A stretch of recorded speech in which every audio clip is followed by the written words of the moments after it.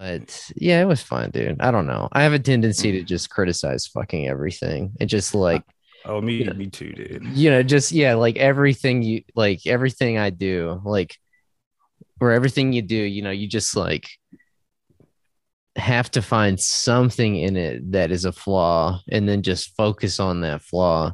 Even if Like it doesn't exist, man. Like, even I if it mean, doesn't exist. yeah. Well, we should all quit trying to be public intellectuals and be public homosexuals. I agree, man. I agree. Uphold, what was it? Uphold top That is sexism. what I came here. That's what I came here to propose as well, actually. Yeah, let's abandon all that and just suck and fuck other men publicly. It's a beautiful thing.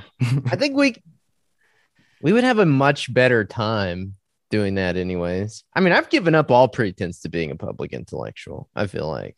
I mean, it's like I've been really struggling with this actually over the last year or so. Just like these feelings of self-doubt and like sort of lack of confidence in my ability to not only just diagnose, but even more fundamentally than that, to like even understand the big philosophical questions about human existence and yeah, the human condition and but also, it just I could sit down, I could try to understand it, but I know I'm not going to. And so like Yeah. I don't even have the discipline to do that anymore because I know it's not going to retain, and B, I'm going to try to spit it back out in a conversation like this and sound like a total fucking idiot. So like, why Yeah. even try? Yeah. Yo, dude, especially when it's like everything in the world that's going on and all these complex issues that I'm not an expert on. Like I'm literally just shooting from the hip. And I don't even know where my interest in this shit stems from anymore. Cause like, obviously, I guess it's like, yo, I want to make the world a better place. I want to like do my part. But like the older I get and the worse things get, and the more I'm bombarded with like, just information, like I get subsumed and lost in it, where I don't even know how to like reorient myself. I guess like I've thought about this analogy. It's like, being a ship in a storm, where you're on embarking on your journey and destination, and then the storm hits and you get like kind of spun around, Oh like you yeah, can't yeah. tell where you are anymore. And it's like that's how I kind of feel. It's like, yo, why the fuck should I like have the authority to speak on any of this, man? Like, I Well, don't know what the fuck I'm talking about, you that's know? yeah, yeah, yeah, yeah. Yeah. Um, that's the thing. We don't have any authority. That's why we're bad boys. That's why we're a couple of bad dudes, The Bad tardy boys, hombres. bad hombres. bad That's hombres. we are specifically who Trump was referring to when he said bad hombres. Do you think that like I'm really hoping that this is true. I'm really hoping that the trade-off for having crippling anxiety Hmm. my entire life is that at the very end, when the check finally comes due, I won't freak out about it. I'll just be totally accepting and sober and calm about it. Do you think that's the Yeah. trade-off, maybe? Because like, and if You've been that is the in a case, way you've been training your whole life for that moment. if that I is mean, if that is the case, would you trade it for a life of no fear? Just like not being like me, not walking around every second of your life with the bone deep, certainty, knowledge, call it whatever you want, that you will die and it will mm. be painful. Like you could go your whole life not thinking about that, but the last 10 minutes or so are really, really unpleasant. Would you rather have that or what you have now, which is constant fear all the time? Well, But the smoothest exit. But at the very end, yes. well, I mean, like the thing is, bro, is like you gotta weigh. You have to weigh out like what you know, right? Which is the same for me, man. It's like just walking around every single day, like feeling like I'm living, like I'm living on the outside of my skin, like I'm inside out, just like afraid of everything, Versus what I don't know, which is like the fear of death and being on the precipice, Like, is that 10 minutes a better or worse than like a lifetime of that, Like, I don't know, man. I don't know. I know what I know now, and then Yeah. this sucks ass. And so I Yeah. might trade it. I might rather have no fear. I might Yeah. rather have no fear, but shit in my pants the last 10 minutes or so. And but I'm saying this. the worst possible scenario is that it is your whole life. You're scared as fuck. You're terrified. It poisons every single thought, and every time you even try to have joy. You know what I mean? Like that. Also interactions with people and shit like that. Yes. But also even that too. And like, but then the last 10 minutes of your life are also like that, but with the dial turned up to fucking what the hell? Yo, but bro, like, what if all your life you're like, oh no, and then the last 10 minutes you're like, no, like just fucking do. But hold up, what if like, all right, so like I think that like DMT, like it's produced naturally in your body, like during incredibly traumatic, stressful, like physical, like circumstances, like when you're born, right, and when you die, right. So like, what if, and also the idea that like when you die, like you like the I mean, nobody's ever talked about this, but this idea, I guess, that you live, you see your whole life flashing before your eyes, right? And that 1 second that you're dying could be an entire lifetime. Like, what if you just get like your conscious just gets looped in that shit, man? Oh, so no. It's like, that's you know what I'm saying? No. You're telling me at the end you have a series of memory flashbacks, each of which lasts about as long as a lifetime. It could possibly last like, I mean, dude, when you're dead and your brain cells aren't functioning anymore, like there's no electrical activity. I mean, I guess that's when it's done, but you wouldn't even know the difference. You know what I'm saying? This was not in the brochure. I didn't sign up for this. Well, you know how like you have a dream and like to you it lasted all night long and it was like this long drawn out narrative, but the research actually shows dreams only last a few seconds. Yeah, actuality. But I can remember with remarkable accuracy, like whole things, stories that played out in my head that I can recount and that take me longer to tell than the actual dream. It's like they're not as long as we think like they are. It is kind of like, like growing up in church, I always heard that like a day is like 1,000 years with the Lord. I wonder if that's kind of like what our dreams are like, like we get these whole stories, but somehow they're like, abridged to fit in like just a couple of minutes span. Then we move on to the next thing. Well, I mean, I feel like a lot of people, there was that kid, Colton Burpo, who died. And Burpo? Yeah, you remember Colton Burpo? He died and went to heaven. He said he saw him. Do what? Yeah, the kid has a name that's like one of those like somebody tweeted this the other day. It's like a name off of like baseball stars, one of those early Japanese video games. Yeah. Or like a 1980s like soft drink, like Japanese soft drink. Yeah. Burpo. Well, he saw heaven. So, and you have to take that with extreme accurate. I mean, you have to assume that it's extremely accurate because he was like 8. Yeah. So wait, hold up. So hasn't he since said he did the whole thing for the bag? Damn. I think Burpo's even outed himself as a fraud at 8 years old. One of the kids that wrote a book about seeing heaven has since recanted. And of all the things that you did that you're embarrassed about as like an 8-year-old, like imagine scamming the entire national like midday media market, like and selling probably a lot of books. He probably sold a lot of books and rights to those books. But like as an 8-year-old, Kelly Ripa and Michael Strahan right in the eyes and told a bald-faced lie to him. Yeah. At 8 years old, man. Yeah, damn. That's pretty awesome. I mean, you're set for life after that. Like, of all the things to do as a child, it's like I mean, because like when you're a kid, the only thing the things that get you in the headlines are like if you shoot your parents in the face or like, you know what I mean? Or you get into college like unnaturally early or some shit like that. Yeah. I guess there are people who can play guitar when they're like 1, like fucking shred like Yngwie Malmsteen. And that's it. And like, you don't want to be you're either Yngwie Malmsteen or you're one of the Menendez brothers. There's no in between.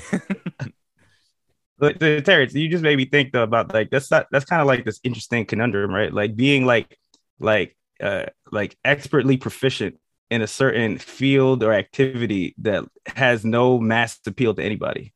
Like what's to say like you're like you're like the world's like foremost like best like badminton player or some shit like that, Like your Yeah. athletic prowess is something that's never been seen before in the sport, but nobody watches that, man. Right. Yeah, yeah, yeah. That is a good point. It's like I've always thought maybe I'll train my son up to be some kind of niche athlete, but still a niche athlete that makes money, like a knuckleball pitcher in baseball or a punter in football.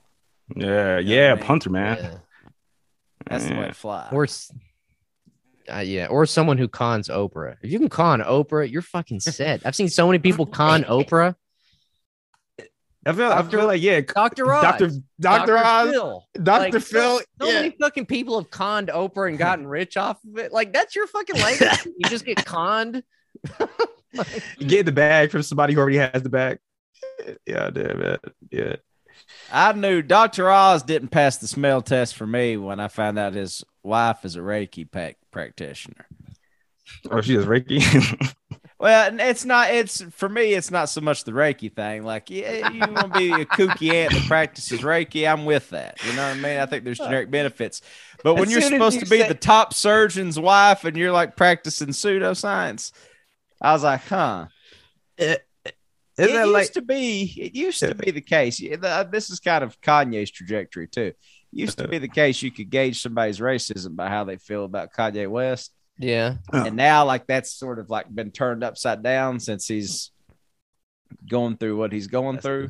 Well, it used to be the case that people that were into new agey things, you could kind of set, they're probably liberal or, all these things. And now the conservatives have kind of made some inroads in the new agey scene a little bit. Oh, yeah. We could thank Nancy Reagan for that, man. Apparently, she was into the new age shit, and Really?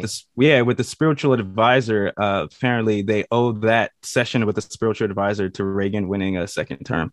That is true. That is true. And also, Richard Nixon conducted seances in the White House too. Are you serious? Like people fortune. I wonder if they were on tape. Visit him. I wonder if you recorded them. There's a good book. There's a good book by Mitch On that Horowitz fucking called, recording system he had. Parliament. Yeah. Yeah. It's like while he's talking about Whitewater, he's also saying, well, she brought crystals in her too. Are you told me to put a pentagram of salt around there? Talk about something called the tarot. Are you here with us now? Would you talk to us? You want to talk? Nixon conducting a seance would be fucking gold. Dude. Are you in the room with us now? This motherfucker. I was reading about. Somebody had tweeted something about a picture from Nixon's presidential library. It showed his last meal in the White House, and it was like a ring of pineapple with some cottage cheese in the middle of it and a glass of milk. What the fuck? And I went down the rabbit hole about these weird, presidential, what they wanted to eat. And him and Gerald Ford were absolute freaks, man. They loved cottage cheese, but Nixon ate his with fucking ketchup. Cottage cheese. See, Yo, dude, that is to me, unhinged. this is going to sound crazy, but to me, cottage cheese with ketchup would actually be better than just cottage cheese. Like, to me, there's nothing nastier than eating just cottage cheese. You could put anything on it. It's going to improve it. You can dress it up and down like grits in a way, but it's like the texture is not as pleasant as grits. I do not like it. Are you here right now? Sit down and have some cottage cheese with me. Pass the Heinz. Yeah. It's kind of a hard impersonation. I feel like you got to get the jowls, man. You got to speak from the jowls, man. Yeah, it's hard to do Nixon, I think. It says here that Gerald Ford liked English muffins. Is that what you find that so disgusting, Tom? Do you not fuck with English? He liked cottage cheese too with Worcestershire sauce. Why, man? Did somebody introduce that to him as a kid? And I think what it was that during that period in I guess it had been the 70s, right? Mm. Everybody was on that low fat diet tip, and cottage cheese, I guess, was the low fat, most low fat of the cheeses or whatever, and pineapple and grapefruit. Motherfuckers just ate that a lot. Keep their weight under control back in that period. Ronald Reagan jelly beans. Fucking jelly beans. disgusting ass motherfucker. Man. Jelly Bill beans, Clinton man. fucked with McDonald's. That was his number one, apparently. Really? I'm an Arch's head too. I'd eat McDonald's 5 times a day if I wouldn't. Mc- The grave. McDonald's, Wendy's, or Burger King? Wendy's is good, but I just like McDonald's. McDonald's. Abraham Lincoln, chicken fricassee. How do you say that? Bro, in the 1800s, they didn't. I just don't even know what they like. They were just on a whole different thing. Bro, they just eating a piece of like roast beef with like between 2 slices of like thick ass bread or some shit. Nah. We're coming up on the anniversary of Lincoln's assassination. What was that? 25th of April? 14th of April? And some of you motherfuckers have forgotten, it looks like. What happened that day? It should be a thing you have to check off on your taxes at the end of every year, like a series of boxes. Have you forgotten about 9/11, January 6th, January 6th, the assassination of Lincoln, assassination of William McKinley? I mean, that's one I would think nobody ever talks about it, buddy. But nobody ever talks about it because he got by what, an anarchist, right? Nobody ever talks about it because nobody liked him. Nobody liked it. They're like, we're giving it to the anarchists. It's cool. Now, it does suck to be like the 5th most important presidential assassination. You know, like no one, like you can't even hit the board. Yeah, it like something fairly rare happened to you, and you're still not even the most memorable at it. God damn.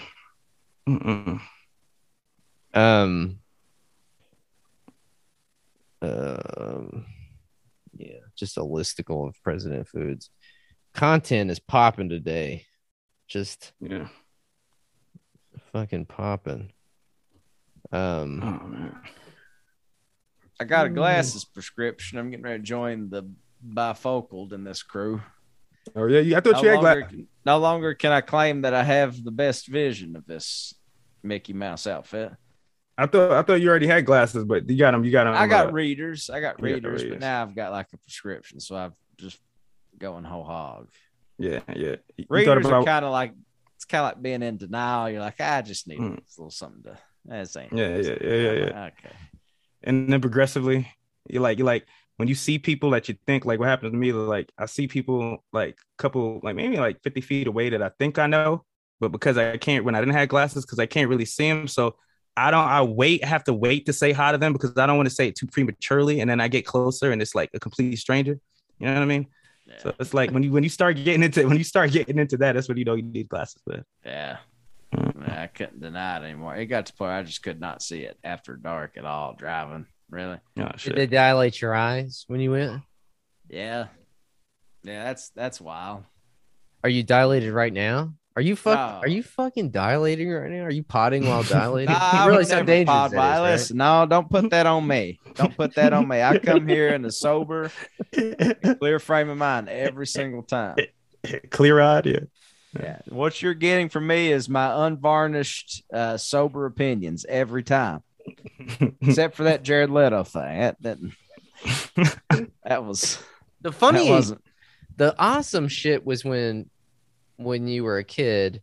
I don't know if this ever happened to you guys, but they would dilate your eyes and they would give you like those roll-up sunglasses. They would look like kind of like a roll of film, and you roll them out, and they were like cling to your head, and you kind of look like RoboCop a little bit. You know, you'd have like yeah.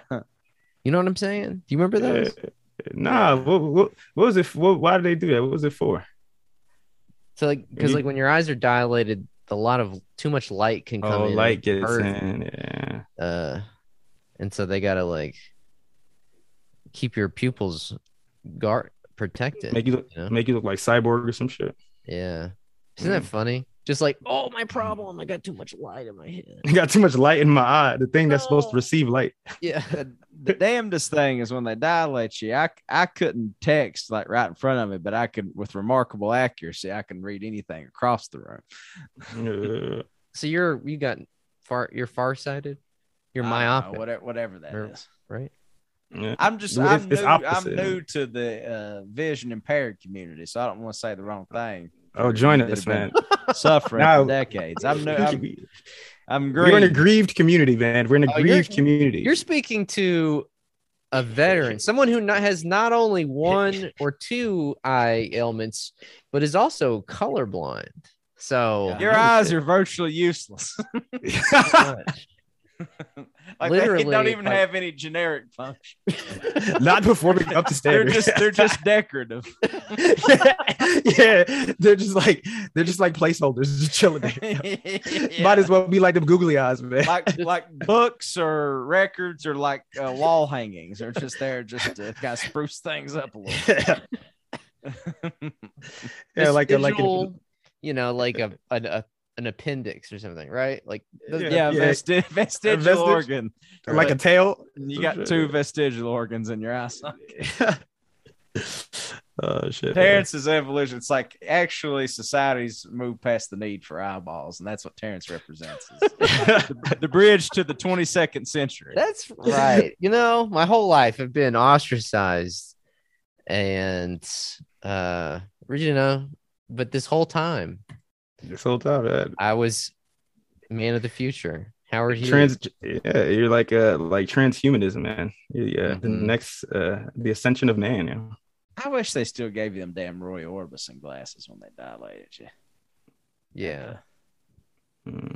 Just for fashion. I mean, like they probably had to pass a law or something that they couldn't have people walking around looking that cool all the time. Society would break down if everybody looked that cool all the time. Yeah, They had to no more. pass a law. No, they can't look cool and sexy when they come out of the optometrist. Yeah, you gotta look goofy. You like goofy. Yeah. Yeah. Oh man. Well, boys, there's several things I suppose we could cover today. I don't really have anything prepared. I just saw this new website the other day. I thought maybe it might be worth taking for a spin on the show, but if we're not feeling it, we can always just back out, get out of the car and do the roll. Yeah. I mean, but it's up to you roll out the guys. car. Yeah. And let it blow up. Yeah. Roll down the freeway. Yeah, Man, there was nothing cooler than seeing a guy jump out of a car in a movie, and that's just totally unrealistic. Nobody just pops right back up and runs off into the woods from law enforcement. right.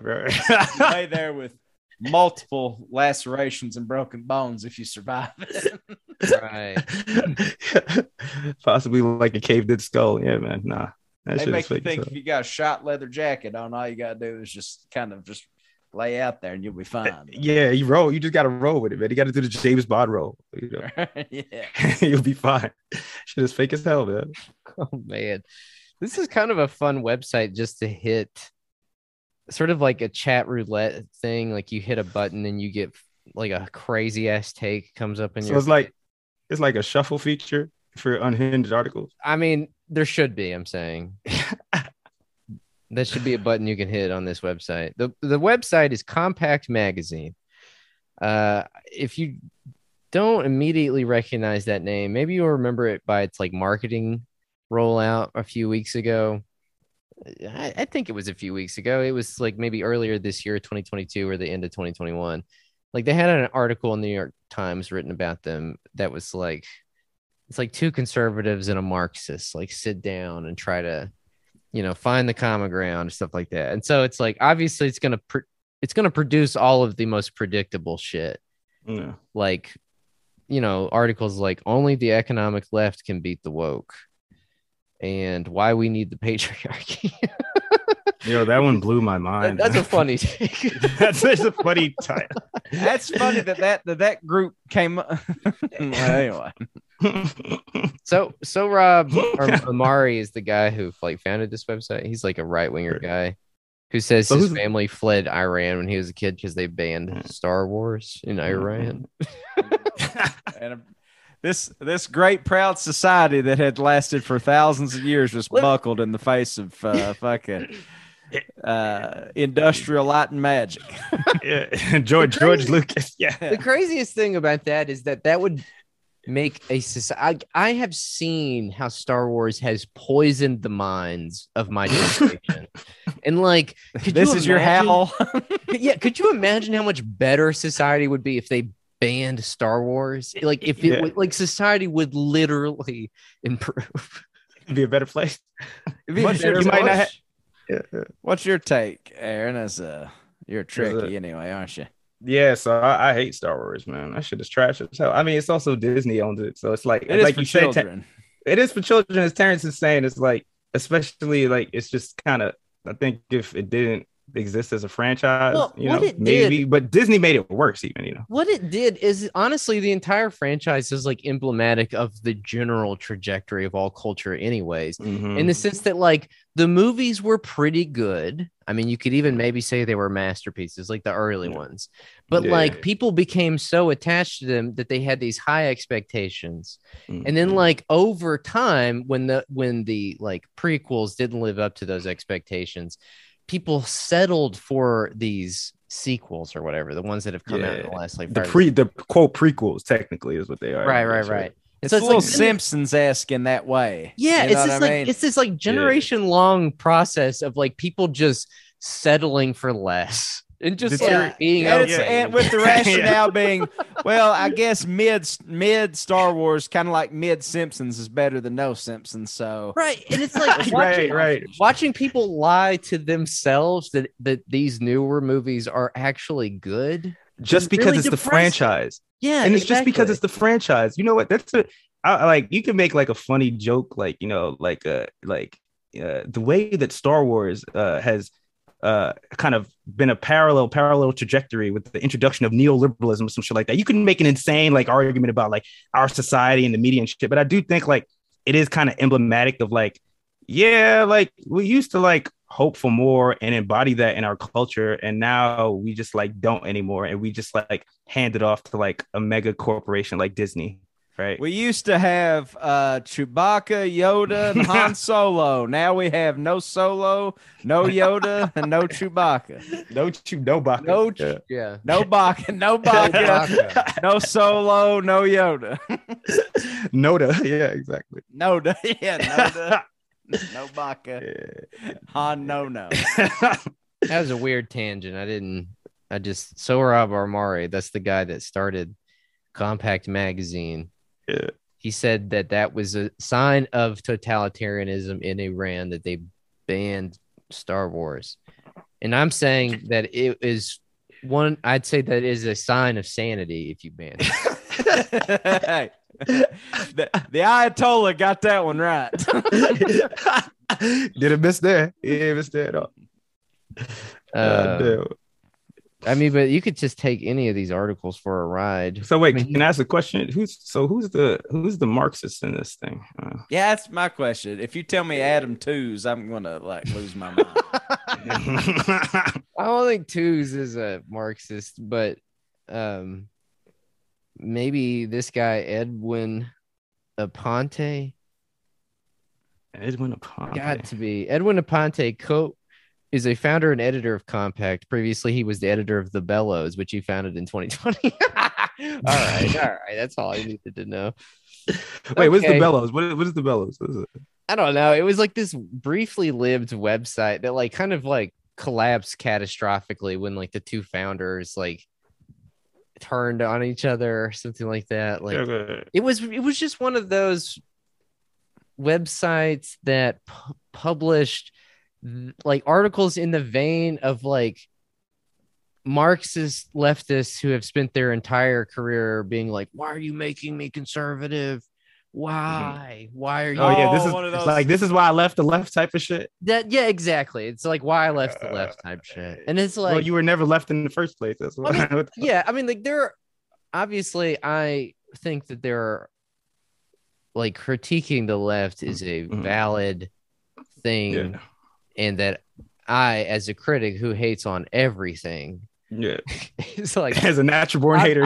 obviously I can't be a natural born hater on one hand and say in the other like you shouldn't do that, because I think everything is worthy of criticism, every single thing. But like making that your whole thing It's just like it's kind of like that article we read last week. It's like it's an embarrassing window in onto someone's like identity that they don't know you can see. It's like, oh, like they're taking it out. They're like owning themselves basically. Like they're handing themselves the L. They're owning themselves. Yes. They're dropping dimes on themselves, basically. they're just like looking in the mirror like, you bark ass trick. Yeah, it's kind of like where you got that shirt, my man. It damn sure wasn't the men's department. And that shit don't even fit right. Shit all tight across your chest. It's kind of like the old MF Doom thing, like rap snitches. It's like, come on, dude, come on. Keep your business. I mean, like, if it's this kind of stuff, but also like, yeah, okay. Critique of the left for a mainstream audience, like, I think that can be done as well too. But like, I just find that like in a lot of cases, a lot of these types of endeavors they're in bad faith usually, right? Yeah. And I mean, like, if it's in good faith, then that's good, that's fine, whatever. But like, these are in bad faith, and these are people who are secretly, they haven't admitted it to themselves yet, but they are conservative, and they are conservatives. Like, yeah, I mean, it's absolutely. like, and if that's the case, then like that's fine. Just say it. Just say it. Like, you don't got a lot like Trojan horse and lie to me. Like, I could already see it. Right. I don't know. Let's read his article. He's only got one. The unbearable phoniness of the free speech wars. Oh my god. This will be good. I don't know if I want to read that. I wish you would tell me this guy's like also like the social chair of East Bay DSA or something like that. Like one of those more like dysfunctional DSA chapters. Yeah. Oh, Atlanta DSA. Philly, Atlanta. Also, too, like, when what is it? The unbearable phoniness. Like, he's like kind of ripping off of a Milan Kundera title book. This shit's gonna be great, man. Is that what you think is that what it's a reference to? That book? Yeah, because isn't Milan Kundera an unbearable lightness of being? Like, yeah. You're right. Yeah. But this one's not that good though. I don't know. I could give you guys. I could let you guys pick. You got all kinds of options here. Are we gonna do? Hey, let's do a little picker on adventure here. Give us some options. All right. So you got History Doesn't Repeat Itself by Oliver Bateman. That maybe there you could do a little bit of a flexing your nuts on dialectical materialism and class conflict as the driver of history, that kind of stuff. I don't know. That might be, obviously I think his point, I read it earlier. His point is that history doesn't repeat itself. I feel like everything that happens is new, and it's like, okay. Also, I feel like if you title your piece with like what is basically a one-line description of your article, like nobody should have to read your article. You know what I mean? I agree. I love this website. I can already tell this website is going to be a vast trough of content for me. Even better than Ideas. Even more so than Ideas in the Atlantic, I think. This is probably pretty good. So anyways, history doesn't repeat itself. There you got that. I mean, what we could probably do that whole article just with like two sentences. Tom Sexton, does history repeat itself? Apparently not. So there you go. No, it rhymes. That's what it is. Right. Okay, only the economic left can beat the woke.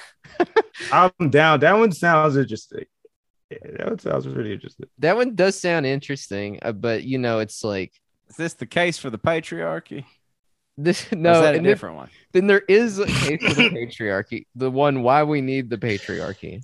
Let's leave. Let's do those two. The last two. Yeah. Okay, but also there is this one, but maybe I can save this one. Dude, there's too much content on this website. What are we gonna do? This is fucked up. What the fuck?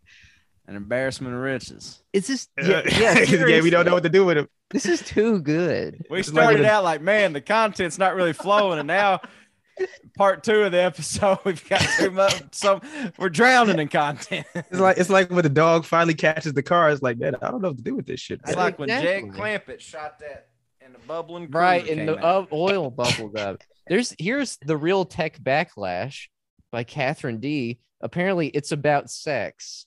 I mean, I kind of want to know what the tech. I do. I do want to take the pulse. Seems like we're in the midst of a sex panic. We are. Yeah, We we definitely are. Well, let's just start that one. Let's see if it's not good, we'll jump ship. We'll go over to that Patreon. Yeah, little dim sum. Yeah. We don't have to follow any of these to the end. Just they're like each one of them is pretty shortish. It's like they're just like little think pieces meant to drive you insane. To get clicks. A technology rebellion is coming. This is the Real Tech Backlash. Catherine D. Even if we can't make out its contours yet. All right, who's Catherine D? A writer who blogs at Default Friend. What is Default Friend? Do I want to know? The most obscure publications that nobody's ever heard of, man. My internet's being too slow. Okay. Rather it's okay. Technology rebellion is coming, even if we can't make out its contours quite yet. Or rather, it's here. Okay, is it coming or is it here? And its contours are obvious. We just don't know. We just don't know the rebellion is about tech. The next tech backlash isn't about privacy and surveillance.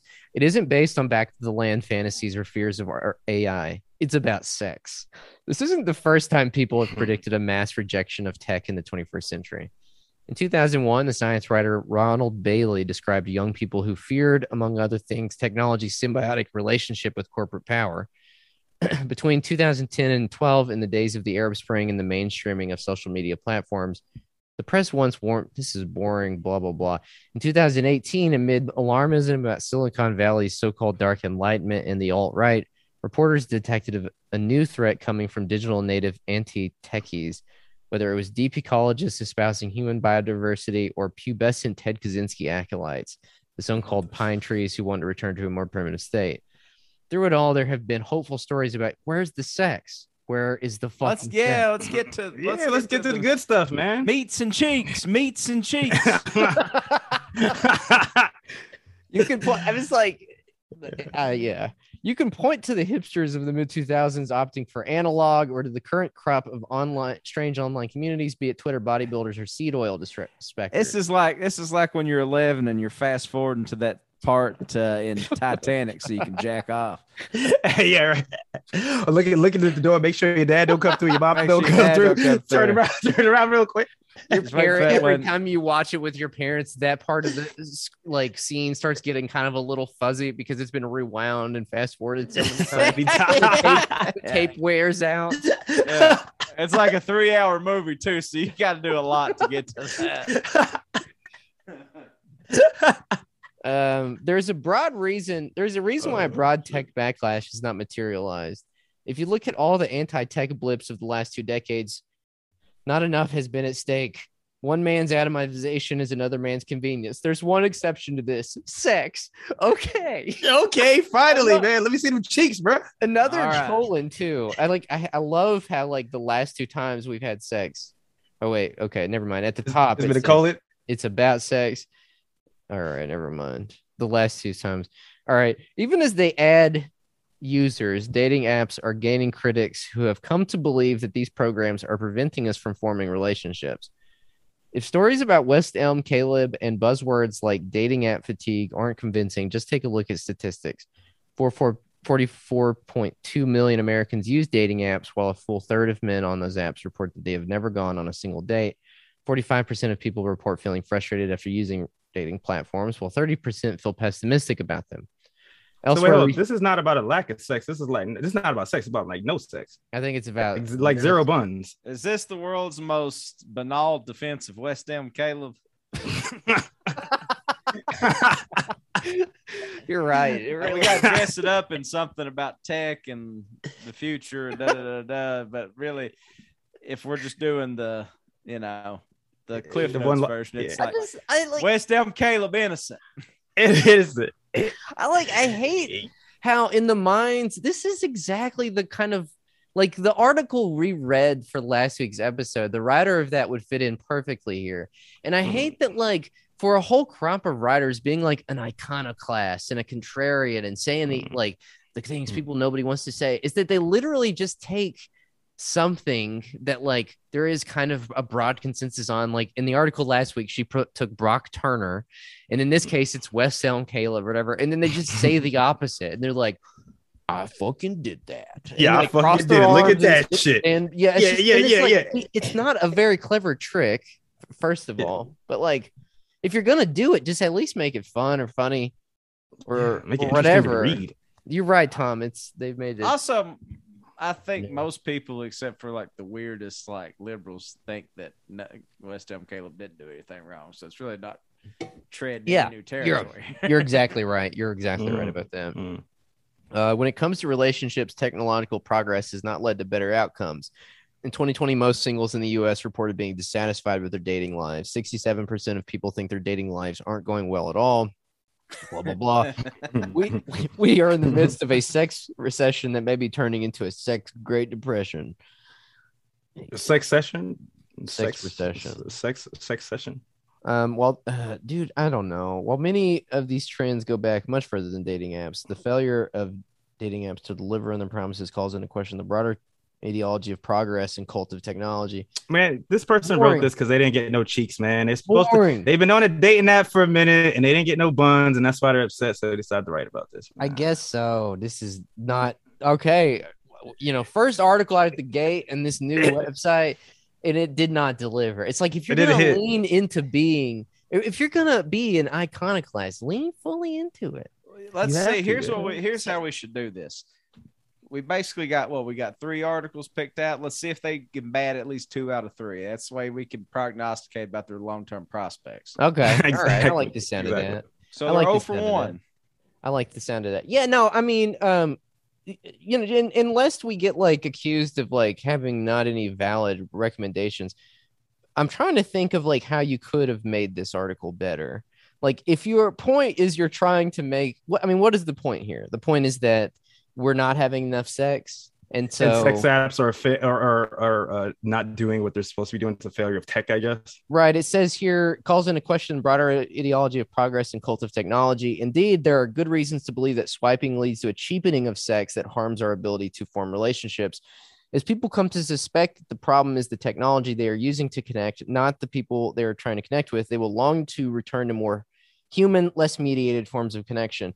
It's kind of this thing. This is another line that's very common, I think, in this sphere, is that like there are traditional values that we have let erode or decay, and like and by we they mean like the countercultural left. They mean that like these like traditional values have been eroded by like the sort of like wanton left, the countercultural left, and that like and that's and not like what the actual culprit is, which is like capitalist social relations. You know what I mean? And also the left utilizes, like, big tech is on the left side, and the left utilizes like big technology to like further diminish these cultural values. This is the shit that Josh Hawley talks about when he talks about that Republican senator. He talks about like big tech and it's liberal predisposition and shit like that. So yeah.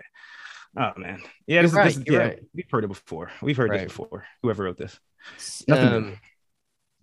Yeah, I mean,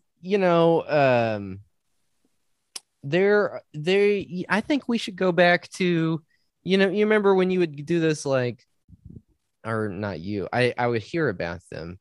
It would be like blind date things, like you go to like a bar or some stuff, like something like that, and they like. You sit across from a stranger you've never met, and you have to like talk to them. You know what I mean? Like, but they were like a speed dating kind of thing. Speed dating. That's the fucking speed dating. Yeah. We should bring that back. Is that what they're asking to bring back? You know what I mean? Yeah. Like dating 30 years ago was pretty fucking brutal. Like, you know what I mean? Like, well, maybe not 30 years ago, but. Well, yeah, probably. Like, you know what I mean? Before cell phones and text, not for cell phones, but before like, you could just text somebody when you went to meet up with them, but now instead you had to call them on a house phone and hope that they would just fucking meet you where you were. Are you talking about like that far back? Yeah. Yeah. I can't imagine it was a whole lot of fun. I mean, I watched that movie Marty with Ernest Borgnine. You know, you ever seen that movie? No.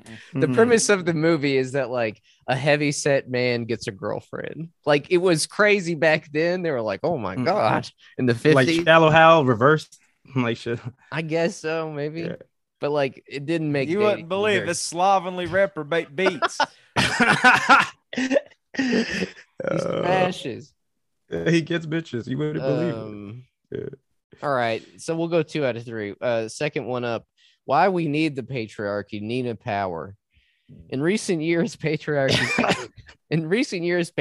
has been dug up and reanimated as a term to describe the supposedly poor behavior of men. It now functions as a sneer word, one of the many used as a shorthand for indicating the right stance to be pursued by progressive-minded folk everywhere. Yet there is something ironic in attributing our social ills to an excess of paternal authority. According to the U.S. Census Bureau, 1 in 4 children live without a father of any kind, biological, step, or adoptive. A situation the National Fatherhood Initiative suggests is a factor in nearly all social ills. Hold on. This is an organization called what? What did you just say? National Fatherhood Initiative. Then. NFI. I do comms there, by the way. I forgot to tell you guys. I moonlight as the comms director at National Fatherhood Initiative. Representing daddies everywhere. Hell yeah. Fathers, where they are depicted in mainstream culture, veer between inept and pathetic at one end, unable to solve unable to solve basic household tasks, and at the other, violent. Okay. Depicted where in mainstream culture? You can't just say, I mean, I guess you can at Compact Magazine, but like you kind of have to specify. Fathers, where they are depicted in mainstream culture, veer between inept and pathetic at one end, and at the other, violent, alcoholic, and abusive, consumed by impotent rage, railing against the universe and harming women and children. Like, where are they depicted this way? Like, I don't like. I mean, in movies, in Hollywood, on TV, are we getting news stories about fathers like this? Like, right. So. You know what I mean? Yeah, like headlines, like dads worse than ever, dads. Oh God, yo. Dad approval at an all-time low. Like, you know what I'm saying? Right. Just graphs of lines going down. Yeah, lines going down. I don't. Okay. Despite claims to the contrary, we do not live in a patriarchy. A patriarchy would require men taking responsibility for their families or for society at large. Instead, we live in an infantilized culture in which men and women are more like brother and sister, contending against each other in a condition of perverse equality. 2 crucial texts for understanding this. Oh, come on, dog. 2 crucial texts. We're 3 paragraphs in, and you're dropping 2 crucial texts on me already. You gotta wait. A golden rule for all writing, I feel like, is always drop your crucial text towards the very, very end. Exactly. I mean, to help round out your point. Don't drop it. Don't make this person prove your point before you even like get into it. Because I'm just gonna stop reading and just fucking read whatever book you suggested. Yeah. Basically, what this amounts to is I just read a book and I'm going to show you how smart I am by recounting the things I read. I'm gonna play the hits back to you. I'm gonna regurgitate what I just read. Right, like you're a cover band. You're being a cover band, and that'd be like us getting on the mic and playing in the microphone like another podcast that's covering topics that we are. On Terry Gross's Fresh Air from 2006. Here's a little Adam Twos coming at you, folks. With Trillbillies, we'll be here all night. As men and women become indistinct. Okay, I already know this is probably going to be a bad paragraph. Okay, wait. The 2 crucial texts, Alexander Misterlich's 1963 book, Society Without the Father, and Juliet Flower McCannell's The Regime of the Brother After the Patriarchy from 1991.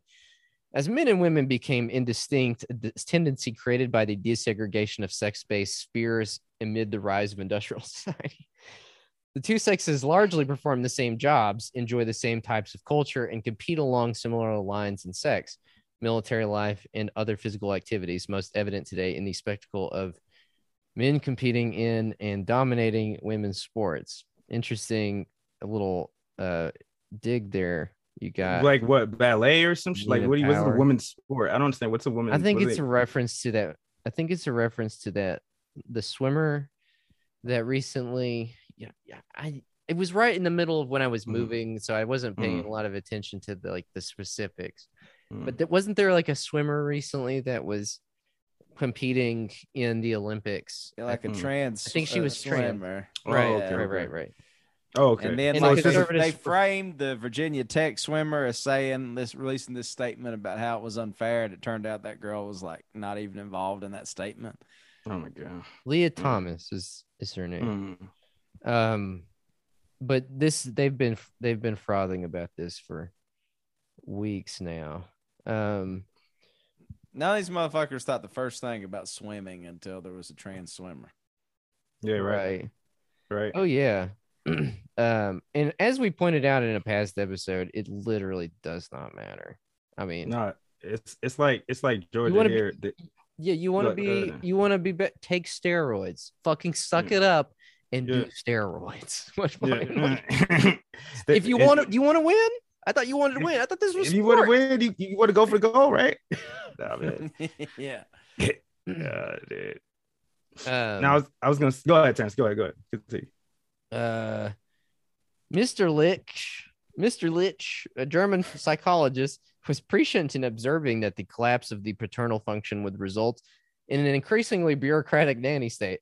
Yeah, I'm sure that's the thing that's resulted in an increasingly bureaucratic nanny state. I'm sure it has nothing to do with the hollowing out of all bureaucratic systems and welfare state of any of all of its surplus, both capital and just mental energy, right?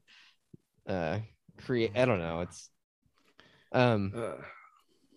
the last 2 years of he wrote a structural characteristic of our competitive society is a combination of envy with an appetite for dependence, which as a result of the advent of the administered masses has superseded the old ideal of rivalry with the father.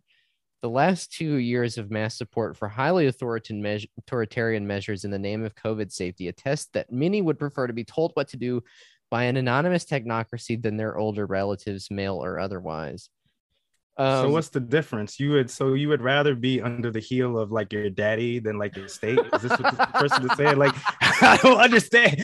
What is the fucking difference? Once again, we have proven that when you write in this genre, you will always be providing a window onto your like pathologies. You know what I mean? That you don't really, you can't really like. You're saying more than you could ever know. This article is saying like, I am a sub. I'm a sub. I want to be done. Someone please fucking dom me. The last one was getting no cheeks. This one fucking daddy. This issues. one needs daddy. Yeah, need daddy. This is a highly sexualized magazine. It seems like so far. It seems like all these people, like in a Freudian sense, and I know nothing about Freud. Man. Maybe I'm making shit up. I don't know, but they're all speaking to like seems like I don't know. It's like I don't know. Maybe I'm just talking shit. But what are the three things? What is the common thread of the last 3 articles we've read in this vein? The one from last week, the one we read before this, and the one now. It's like a sex anxiety. It really is. It's it really is like in the strictest Freudian sense. They write from like a lot of the writers in this vein. They're writing from like an unconscious sex anxiety, and they don't realize it. They don't realize it. You're looking around at your boys like, damn. Like you see this shit, bro. But let me tell you, there's only one dignified way to deal with those anxieties. And that is to adopt a stiff upper lip and pretend like they don't exist. Very yeah, I got a small penis. So fucking what? I still eat that fucking pussy good, don't I? Uphold top sexism, man. Well, I Darren said that one time. I was talking about one of his friends, and boom was like, there's only 2 ways to address the small penis thing, and that's either act like it just is not even a thing, or just be like, well, so fucking what? So fucking what? You still gonna suck it, though? You still gonna suck it, so what? It's still gonna be a side, you know. I'm like, all right, next paragraph, we get the French Revolution. Always gonna be good. French Revolution championed liberty, equality, and fraternity. But while we are well accustomed to discussing the first two ideals, the last, fraternity, has received relatively little attention. It is the figure of the brother more than the dream. This of person equality. literally means brother. When they say fraternity, they're literally talking about a brotherhood, not like, you know what I'm saying, like a communal relationship with your fellow man, but literally a brother. Literally lots and lots of brothers. like the Duggars or Sigma Phi Epsilon.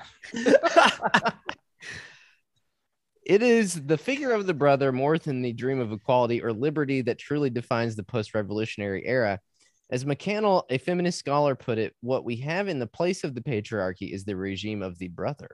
Under the regime of, tell me more. Under the regime, I'm a brother. Brother. I'm a brother, but I have a sister, so I'm a brother. You know what I'm saying? In two senses, this appeals to me. The regime of the brother does sound like something I could potentially get into. All right. It does sound like something, you would see in like Black Panther Party literature. And like, oh yeah. But ultimately, this is going to be way more disappointing. Absolutely. Absolutely.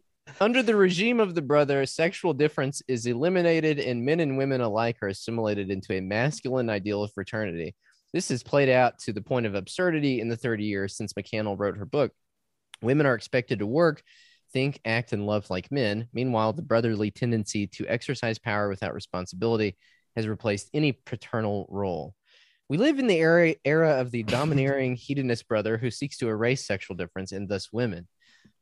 Like, is this like a turf thing? Is this like a turf article? That's what it sounds like. It sounds like it's leaning towards that. Yeah.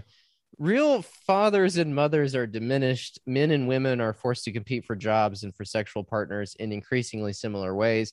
Sexual difference has been recoded as an identity, unmoored not only from biology, but also from established practice. Okay, what is biology? I mean, seriously, it's like, you want to talk about a controversial idea?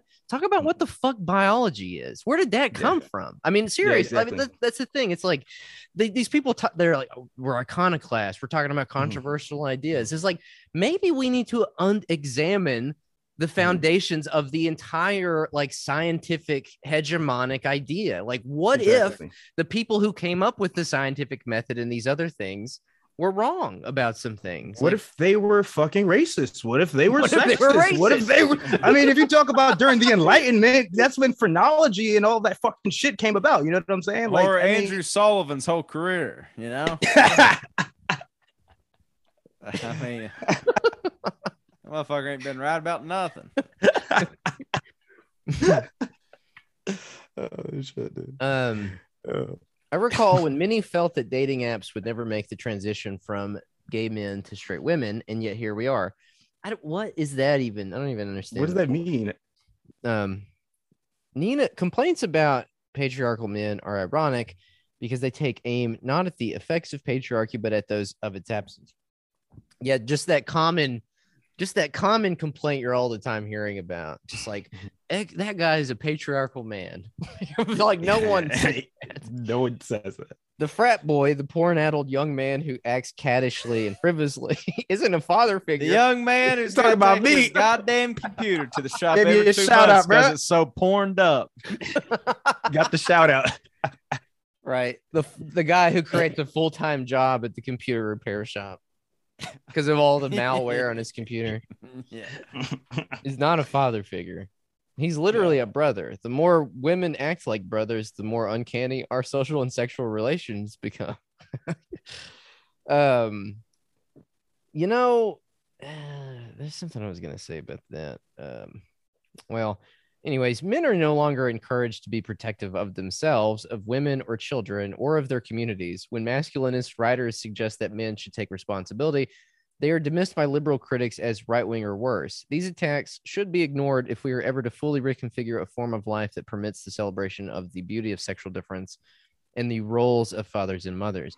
We celebrate an image of freedom that may be the logical consequence of revolutionary ideas of equality, but in doing so, we have left millions of people without meaning and positive social values.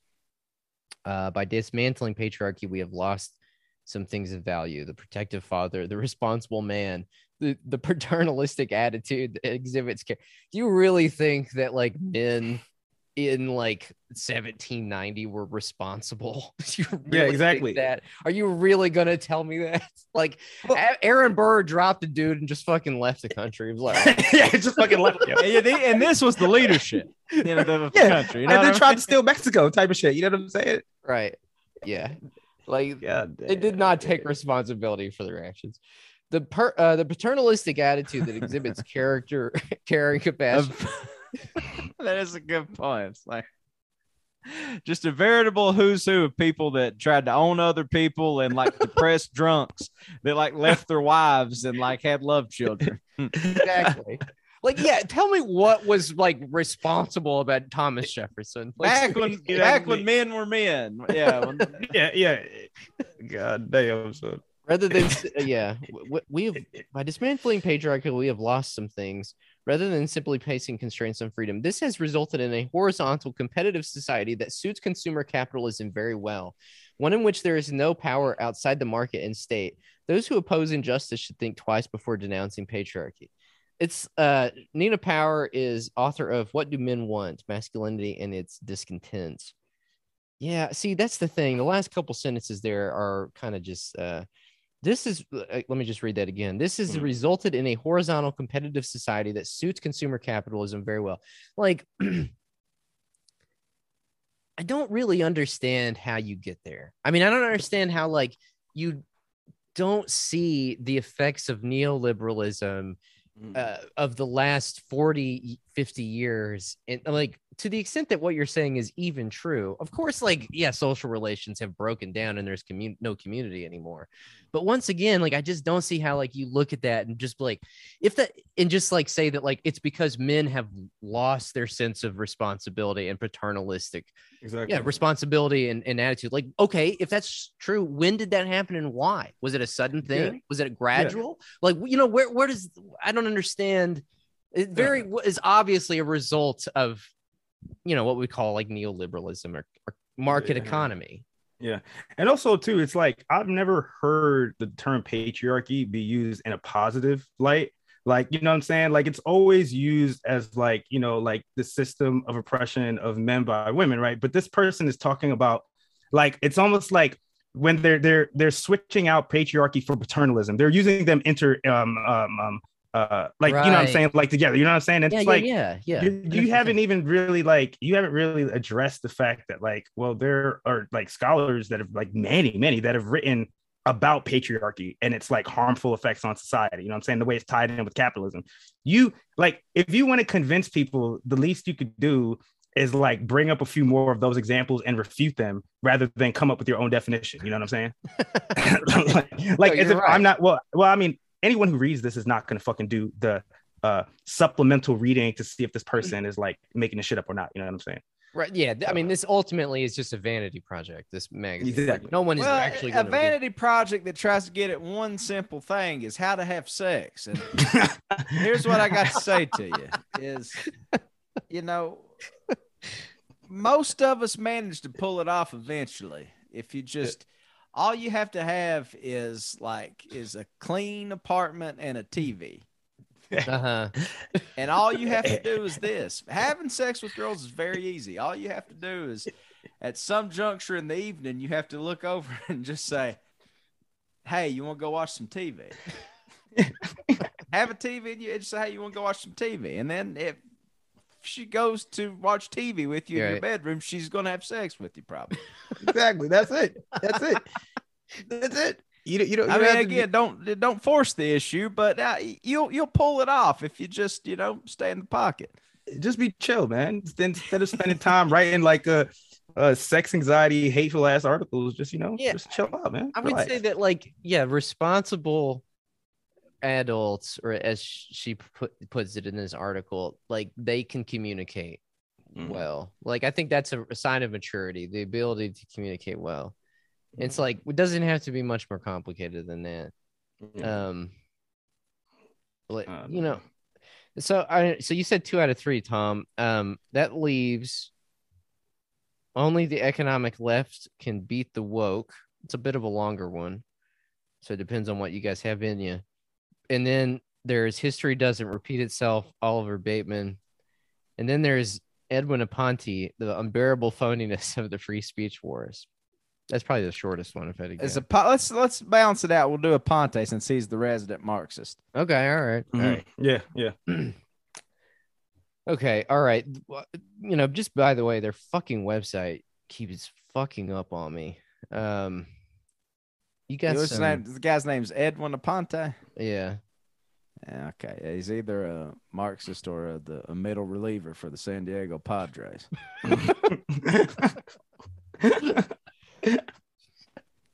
Last week, the New York Times published an editorial bemoaning the fact that Americans feel constrained in expressing their opinions. In a survey conducted by Siena College, 46% of respondents reported feeling less free to talk about politics than they did a decade ago. This very serious, data-driven marquee article comes from almost 2 decades after the emergence of quote-unquote call-out culture, an intra-left phenomenon in which organizers and activists granted themselves permission to publicly savage one another over race, gender, sexual relations, and all other third-rail political topics. By the 2010s, the social contagion had escaped the confines of the left activist lab and mutated into the cancel culture that many of us live in, fear of, or deny exists. But as the story goes, every action has an equal and opposite reaction. Right-wingers are currently in hysterics trying to push back against what they see as publicly sanctioned discrimination against white Americans. Christopher Rufo, a conservative activist, has skillfully agitated for suppressing race essentialism in classroom settings. His campaign... Wait, Edwin. Come on, Edwin. Like, I don't know if you would have used the adjective or the adverb skillfully. I mean, okay, all right. I love how that's the way they put it. Race essentialism. Race essentialism. Yeah, and race essentialism. One could look at it that way, or one could look at it as, well, he just caused a race panic for no good reason, just for their own ends. But yeah, sure. Skillfully fighting race essentialism. Right. I hate feckless leftists like that. Yeah, exactly. Like who can't say what they mean. I used to like Oliver Bateman a little bit, but it's like, motherfucker, you know what you did starting a fucking podcast with Amy Therese. Get the fuck out of here. Yeah. You know what you're like doing. Oliver's wrestling writing or whatever, but bro, come on. Okay, you know what fucking time it is. He's the one who wrote the History Doesn't Repeat Itself article. Yeah. Interesting. Oh my God, man. I'd never encountered him until just now, but you're right. You're right, dude. Just don't say has skillfully agitated for suppressing race essentialism in classroom settings. Sure, that's one way of putting it. Yeah. If you're a coward, if you're a huge fucking pussy. What are you scared of? You're scared of you're gonna post it online and a bunch of like online leftists are gonna come after you, bro? Like, what are you scared of, man? No, dude, that's the thing that fucking kills me. Like, a lot of these guys are just too pussy to be conservatives. Just do it. Just do it. Do it. Fucking do it. Yeah. Who cares? Yo, that's such a good point, Terrence. You're right. His campaign against critical race theory has been met with much enthusiasm on the right. Frankly, I am less interested in the merits of one or the other position. Does drag queen story hour at local libraries go too far? Should biblical scripture be studied as divinely inspired in public schools?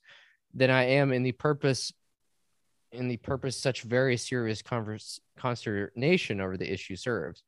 Did you guys catch that? I didn't really catch that. Sorry.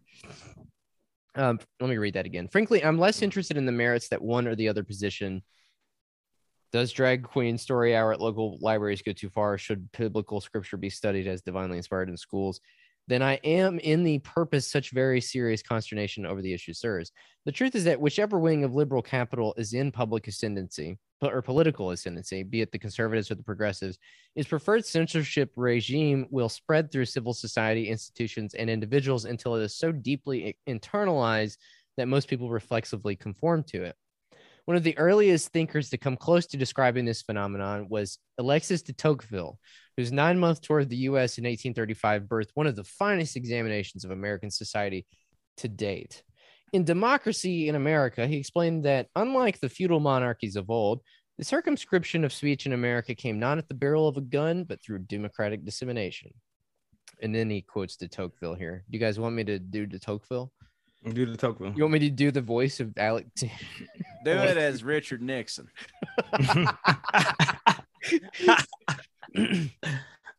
Under the absolute government of one alone, despotism struck the body cruelly so as to reach the soul.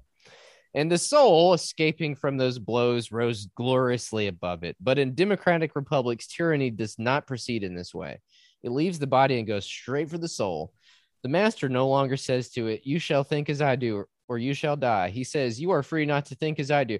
The fucking thing about this dumbass book, which every fucking like hackneyed pundit has been quoting for the last 100 years, is that like, I guarantee you, I've given people like tours of my region where I live, mediated by some nonprofit or, you know, non-governmental organizations or something like that. You think it was any different back then?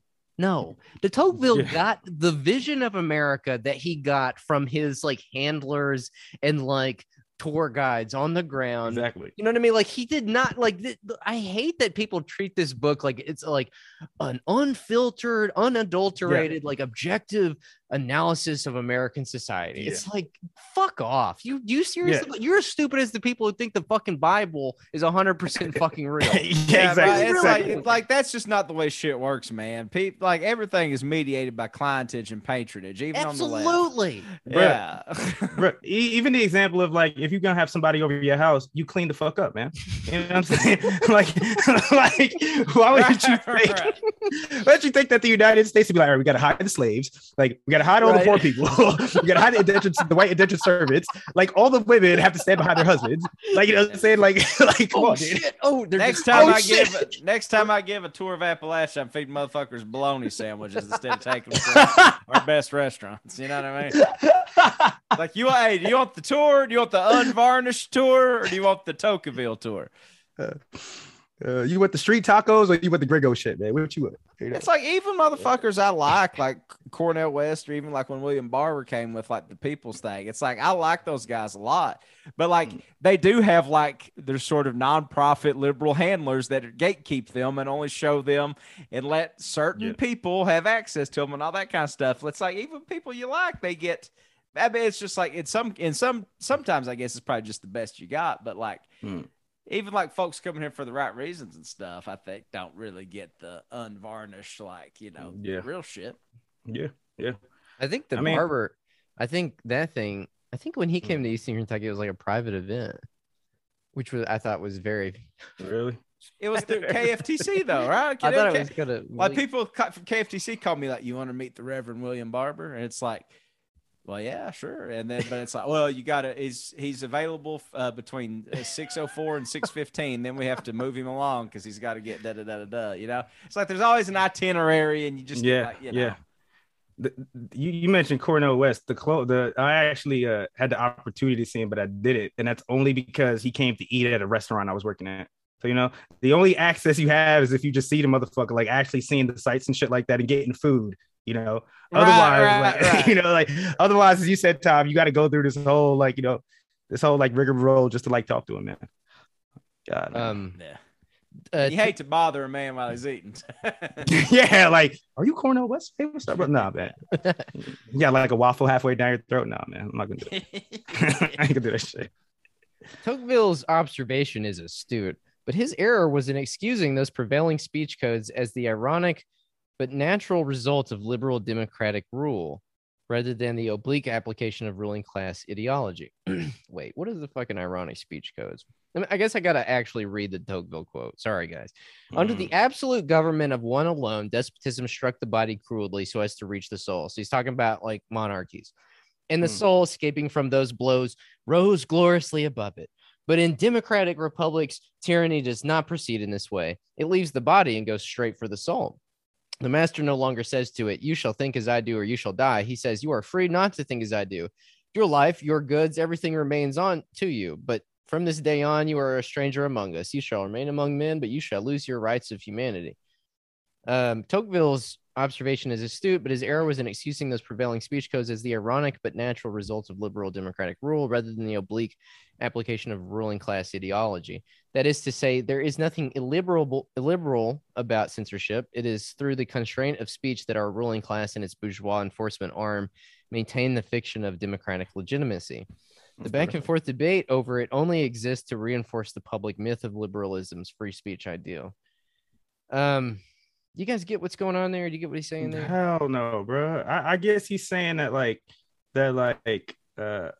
in liberal democratic societies, instead of like power being exerted like through a centralized, like a kind of centralized, like, you know, whatever apparatus of government, I guess we all sort of oppress ourselves. Like it's diffused throughout the population through alienation, I guess. And somehow speech has something to do with free speech has something to do with that. Right. He says there's nothing illiberal about censorship.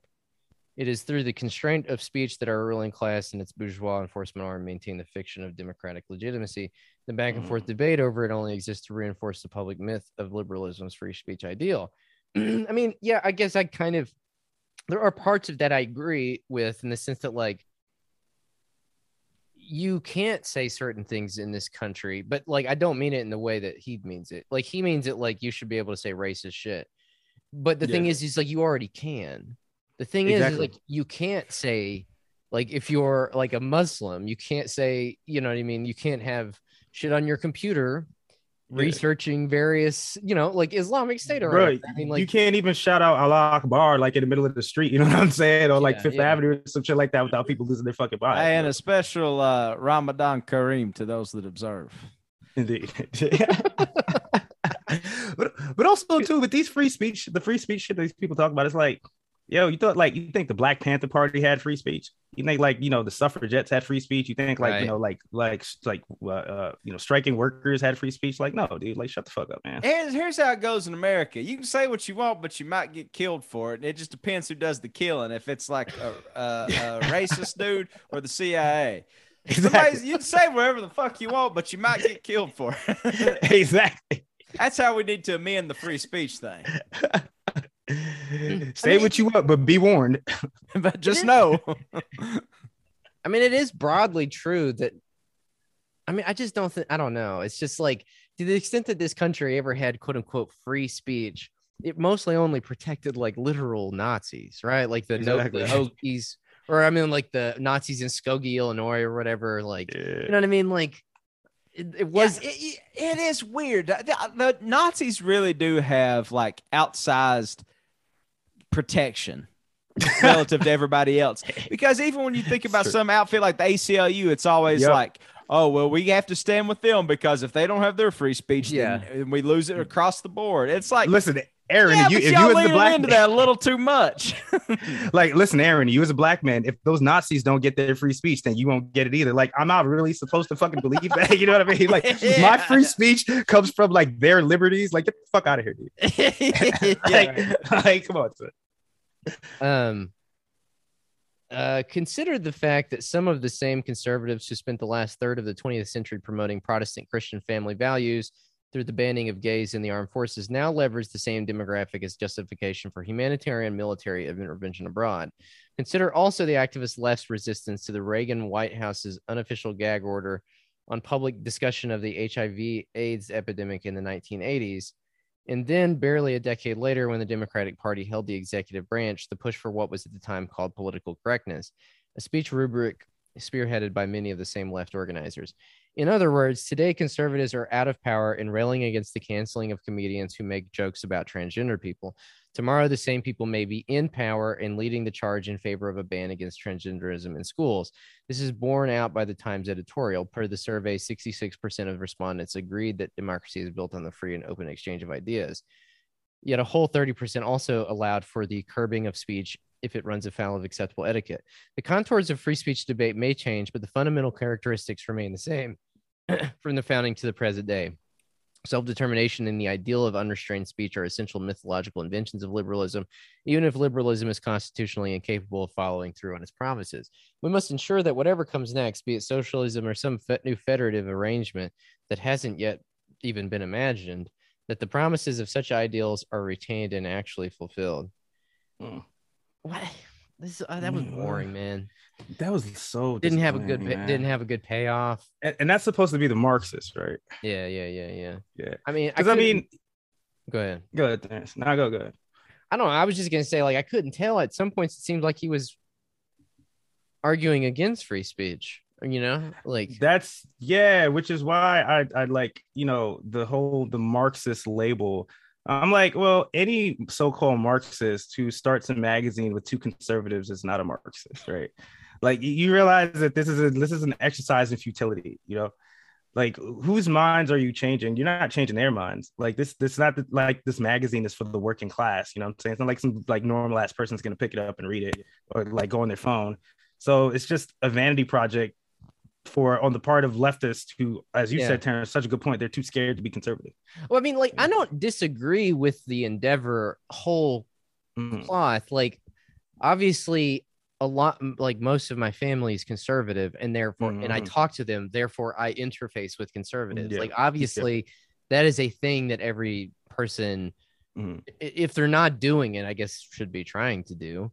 But like, you're right though, Aaron, like as a larger political project or like as a project of trying to get ideas out there.